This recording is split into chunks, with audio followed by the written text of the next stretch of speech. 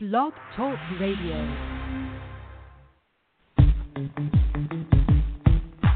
So it's faith-based. So you're involved with faiththeism, not atheism, right? It was that you saying that a lot of Christians they maybe text or they maybe email you, and they was pretty much scared of you. And I said, oh, okay, a challenge, okay.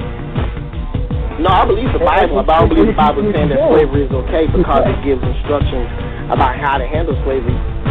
Andrew, that's faith. You just said you accept evolutionary theory. So that's faith. You got faith in a theory. By any chance, are you gay? What do you think about Battletoads? Hello, everyone. Hello. Thank you so much for joining me here again on the Atheist Roundtable. Hey, look, 2 weeks in a row I'm on the air. 2 weeks in a row, Sunday night at 11 p.m. Eastern, I may actually be back in the swing of things. Isn't that awesome? Because this is the Atheist Roundtable, and it's supposed to be a weekly call-in show about atheism and agnosticism and belief and non-belief and whatever happens to flow into your host's stream of consciousness for about 30 or so minutes here on Blog Talk Radio. And I'm that host. It's me. My name is Andrew Garber. Hey, I am a little lonely right now. I would love for you to go and send me friend requests on Facebook, like the fan page for the Atheist Roundtable, because I have to be honest, my friend list is dang near full. So like the fan page for the Atheist Roundtable. You can follow me on Facebook, and you can always go to iTunes. Leave me those oh-so-coveted 5-star reviews. I tried my best to have open and honest and real conversations with believers whenever I can. I try my best to be as forthcoming and as genuine as I possibly can whenever I enter those conversations. I try to have those conversations as often as possible. Whenever I do, it seems almost inevitable. And I guess that's probably because I'm having these conversations in the United States. And I guess that's probably because most people in the United States who are believers believe in some form of Christianity, and that they all at least want to pretend that they read the Bible consistently. Sure, why not? And I think it's interesting that, it shouldn't be any surprise, I suppose, that the verses in the Bible are going to be the ones that support whatever position that particular person holds, whether they are for or against gay marriage, whether they are for or against a woman's right to choose, whether they are for and against anything, immigration, what have you, whatever it is, there are Bible verses to back them up. And I think that it's just interesting, isn't it? The kinds of Bible verses that we find, that we are attracted to, that we find most appealing to us. What's that say? Because we all can find something in the Bible that's worth grabbing onto. That's a small nugget of wisdom. That's something that really appeals to us. What does that say about the Bible? I mean, is the Bible truly filled with wisdom so that it can reach such a wide breadth of people? Is the Bible really something that was inspired by something greater than humanity, so that all of humanity could find something, some small bit of truth within it? Is that the case? Or could it be something different? When I was a believer, using the Bible as a mirror was something that we talked about a lot.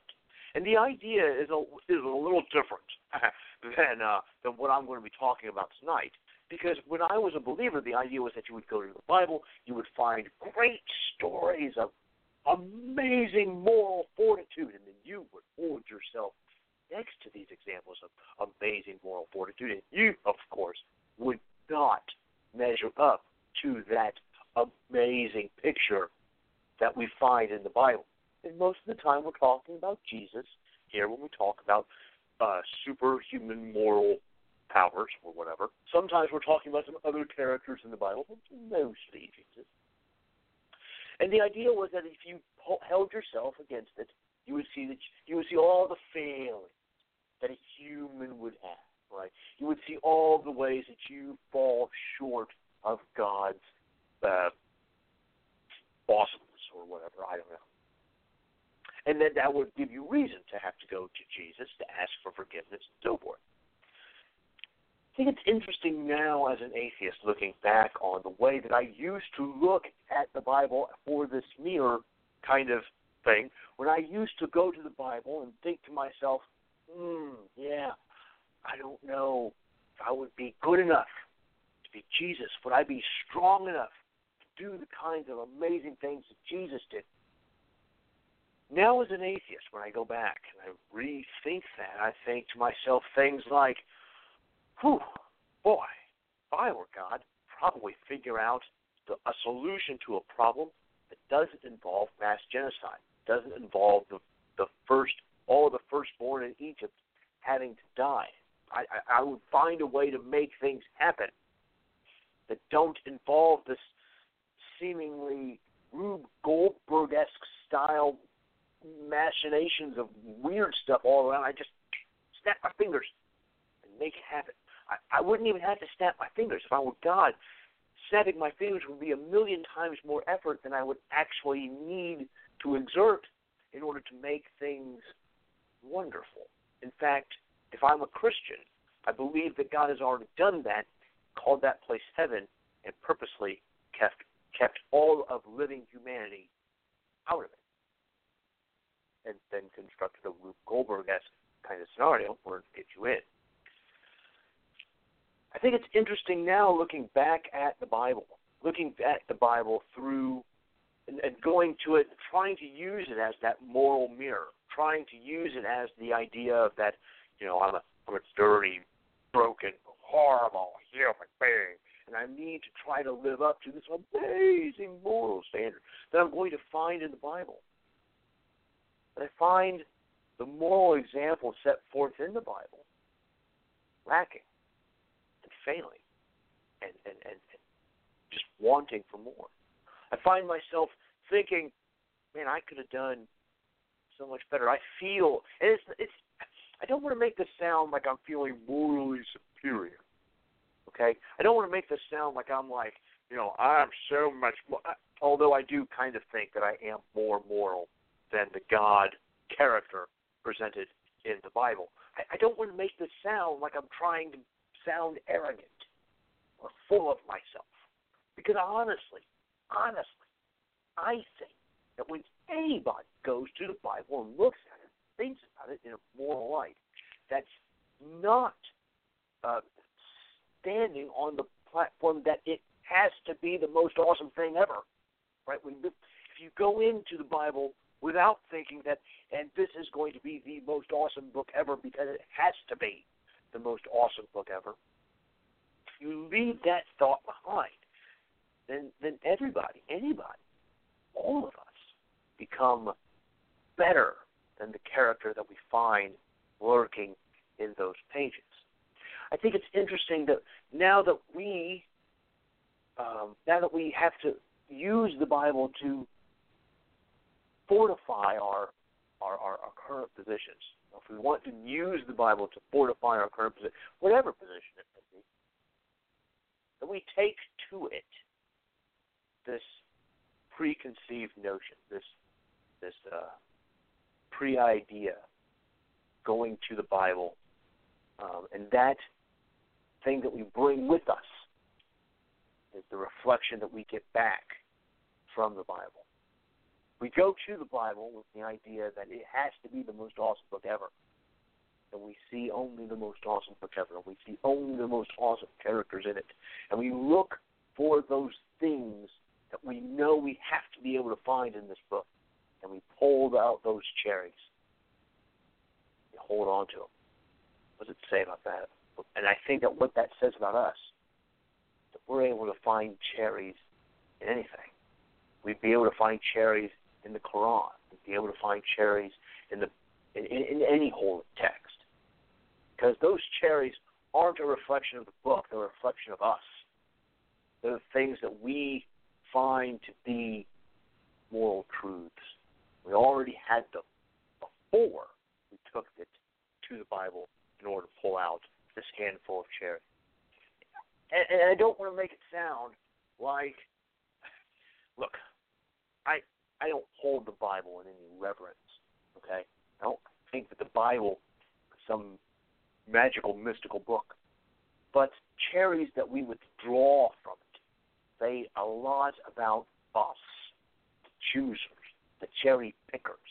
I think that it's important to remember that even when we go to the Bible looking for rotten eggs in order to show the rotten eggs to people who think that the Bible is full of nothing but cherries, I think it's important to remember that these things that we collect, be they cherries or eggs, are reflections of us, are reflections of what we hold as values that we take to the Bible in order to extract those things that we're going to be holding as cherries or as rotten eggs, depending on where you're going, what you want the Bible to do for you. I just think that it's interesting. Still have use for the Bible, even as an atheist. Even as an atheist, I still have use for the Bible. And I think it's still useful to read the Bible in this new light. And I think that that's why it's so interesting to listen to all of the other atheist podcasts that are reading through the Bible. So many of them with at least one participant who has never read the Bible all the way through before. I love that we have different people reading the Bible in different ways and taking their own and bringing out their own different cherries and eggs from it, especially after having lost their faith or having never had faith in the first place from an atheist perspective. Think that watch for those eggs and cherries that come out, because those things that we extract say far more about us, pickers, than they do the thing from which it's being chosen. I want to switch gears here for a little bit. And look, I don't want this next segment, this next portion of the show, to sound like trying to berate, belittle, or insult anyone. Okay, I want to make this extremely clear that the point of this is not to make someone look or feel dumb at all. All right, and last week I did a show on voting. All right, and someone commented on the show link on the Atheist Roundtable Facebook page. They made a comment, and it was off topic, all right? But that's okay, because this show is here to have conversation. And if you want to have a conversation, and it doesn't have to be about a topic that we've talked about here recently, then you comment, just like this guy did. You comment, you start a conversation. Exactly the right thing to do. And I might make a thing like, well, maybe this wasn't the topic of the show. Maybe you could have just started a whole post instead of commenting on the thing. But whatever. Who cares, right? As long as the conversation is started, it goes on. Now, my friend, no, he's not my friend yet. I don't think I'm able to send him a Facebook friend request because I think he set his settings to only accept friends requests from people he knows. Otherwise, I would have sent him a friend request. I did send him a message after this saying thank you for posting on the page and for making a conversation. And I want, if Tony is listening tonight, or if someone who knows who Tony is listening tonight, I want you to know that I meant every word of that sincerely. I really did enjoy the conversation. Now, Tony was trying to present something that we've talked about on the show before, and it's this idea that even if you don't believe, even if you don't believe, you're still employing faith, all right? Because you can't prove that Tony was arguing for an intelligent designer, because you can't prove that an intelligent designer does not exist, because you can't prove that an intelligent designer does exist. Position that an intelligent designer does or does not exist, therefore employs faith, because you can't prove either position. Okay? That's a summation of Tony's argument. All right? That is not word for word. But what he's saying is that if there's no evidence of any kind for any side, then if you believe that an intelligent designer exists, you employ faith. And if you do not believe that an intelligent designer exists, you also employ faith. And you can imagine that I disagreed, okay? I disagreed just like I did back in 2015 when The Guardian posted an article about it's time for my atheism does not make me superior to believers. It's a leap of faith too. That was way back when on The Guardian. I bookmarked it in my browser because it made me so angry. When we have a non-believer who thinks that their non-belief is powered by faith, right? That's the kind of thing that is just silly in my mind, right? It doesn't make any doggone sense.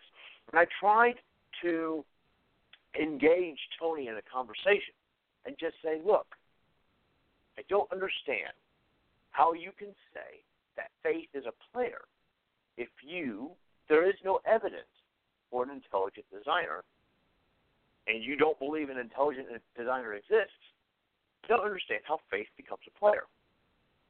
And Tony never really did explain to me precisely how faith is a player. I think, I could be wrong, but I think what he's trying to say is that because there is no evidence, you have to employ faith to reach a conclusion. That's just weird. That's just a strange idea to me. And if Tony is listening, or if someone who knows Tony is listening, my counter argument is this. Whenever someone talks to me about a God or an intelligent designer, or they want to argue a piece of evidence that points to some supernatural force, my go-to tactic will always be to substitute your supernatural entity with a dragon in my pants. And I know that sounds absurd, but the point is that to me, supernatural entities sound absurd. To me, the proposition that supernatural entities exist sounds absurd. And so I know they don't sound absurd to believers. And so I need to make a substitution for something that sounds absurd to you so that you can understand how that sounds to me, why it sounds absurd. So let's say that I substitute word for word Tony's argument for an intelligent designer for a dragon in my pants. Tony said, from our subjective perspective, either a dragon exists in my pants or does not. There is currently no publicly known, objectively verified, scientifically reproducible, peer-reviewed evidence sufficiently leading to proof that there is a dragon in my pants. Believe one or the other is the truth. Whichever you choose, you are using the concept of faith. Faith is belief without proof. Do you really think that you are employing faith when you reject the idea that I have a dragon in my pants? I'm accepting for the time being. That there is absolutely no evidence contrary to an intelligent designer. That I'm accepting for the moment that there is no evidence contrary to there being a dragon in my pants. So, at this moment, do you really feel that faith is a player? If you say that faith is a player, and that faith is belief without proof, then you have no proof. Then you have faith that there are no fairies. You have faith you have faith that there is not, that Godzilla is not destroying the town that you live in right now. You have faith that a invisible monster isn't standing behind you, waiting to shoot you with an invisible ray gun that's going to also make you invisible. I mean, you have no proof of any of these things. And yet, most of these things wouldn't even cross your mind because I'm making them up in my imagination. and they don't take faith. I don't think that they take being an atheist, rejecting the idea that supernatural beings exist, doesn't take faith. I think that if you're going to say that God does not exist, then you have a burden of proof to fulfill to say that God does not exist. And I think that if you take on that burden of proof, then you get the privilege of also being able to define God. And so maybe next time on the Atheist Roundtable, I'm going to revisit my episode on proof that God does not exist. Because I really think that if you allow me the privilege of defining God, that I can prove, or at least submit a substantial amount of evidence that God does not exist. And I promise, I will not define God as a thing that does not exist. That would be cheating. And we all know that believers aren't above using that argument in reverse. It's called the ontological argument for the existence of God. It's a real apologetic, and they use it. I will not be using a counter or an anti-ontological argument for the existence that God does not exist. But I think that there's plenty of evidence to show that if I'm able to define a God, then I can prove that God does not exist. And because Tony wants to talk about an intelligent designer, one of the ways that I will define this God is I will say that this God is the creator of the universe. I will say that this God is the creator of the universe. That is one of the ways I will define the God next week when I revisit my episode on Proof There Is No God. It's in the archives if you want to go listen to it. But I think I'm going to just rehash it all. It's been a while, and maybe I have another listener since then. It's time to do it. So there we go. I'm going to end this episode a little early because one, I'm tired and it's late, and I get it. Okay, I get it. My show's on at 11 o'clock on Sunday. People go to bed because they're reasonable. All right, fine. I'm going to end the show early. Okay, just a couple more minutes here. To my good friends Ray and Wes, we will get together to talk about politics again. I'll get with you guys. I really will. I love you guys. I want to do a thing. I promise. We're all gonna sit down. We're gonna talk about Trump. Maybe I'll bring in someone who is on the other side, and we can all talk politics together. Okay? Maybe I do that. I don't know. If I do, then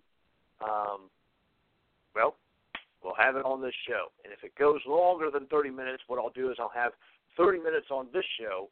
The rest of it will be available at patreon.com for anybody who wants to help out and support the show with your Patreon donations.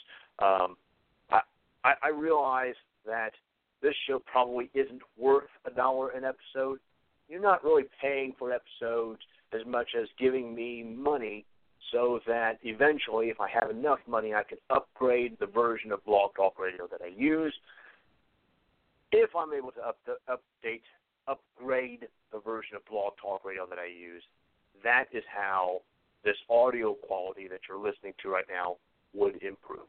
All right? That's how that's going to happen.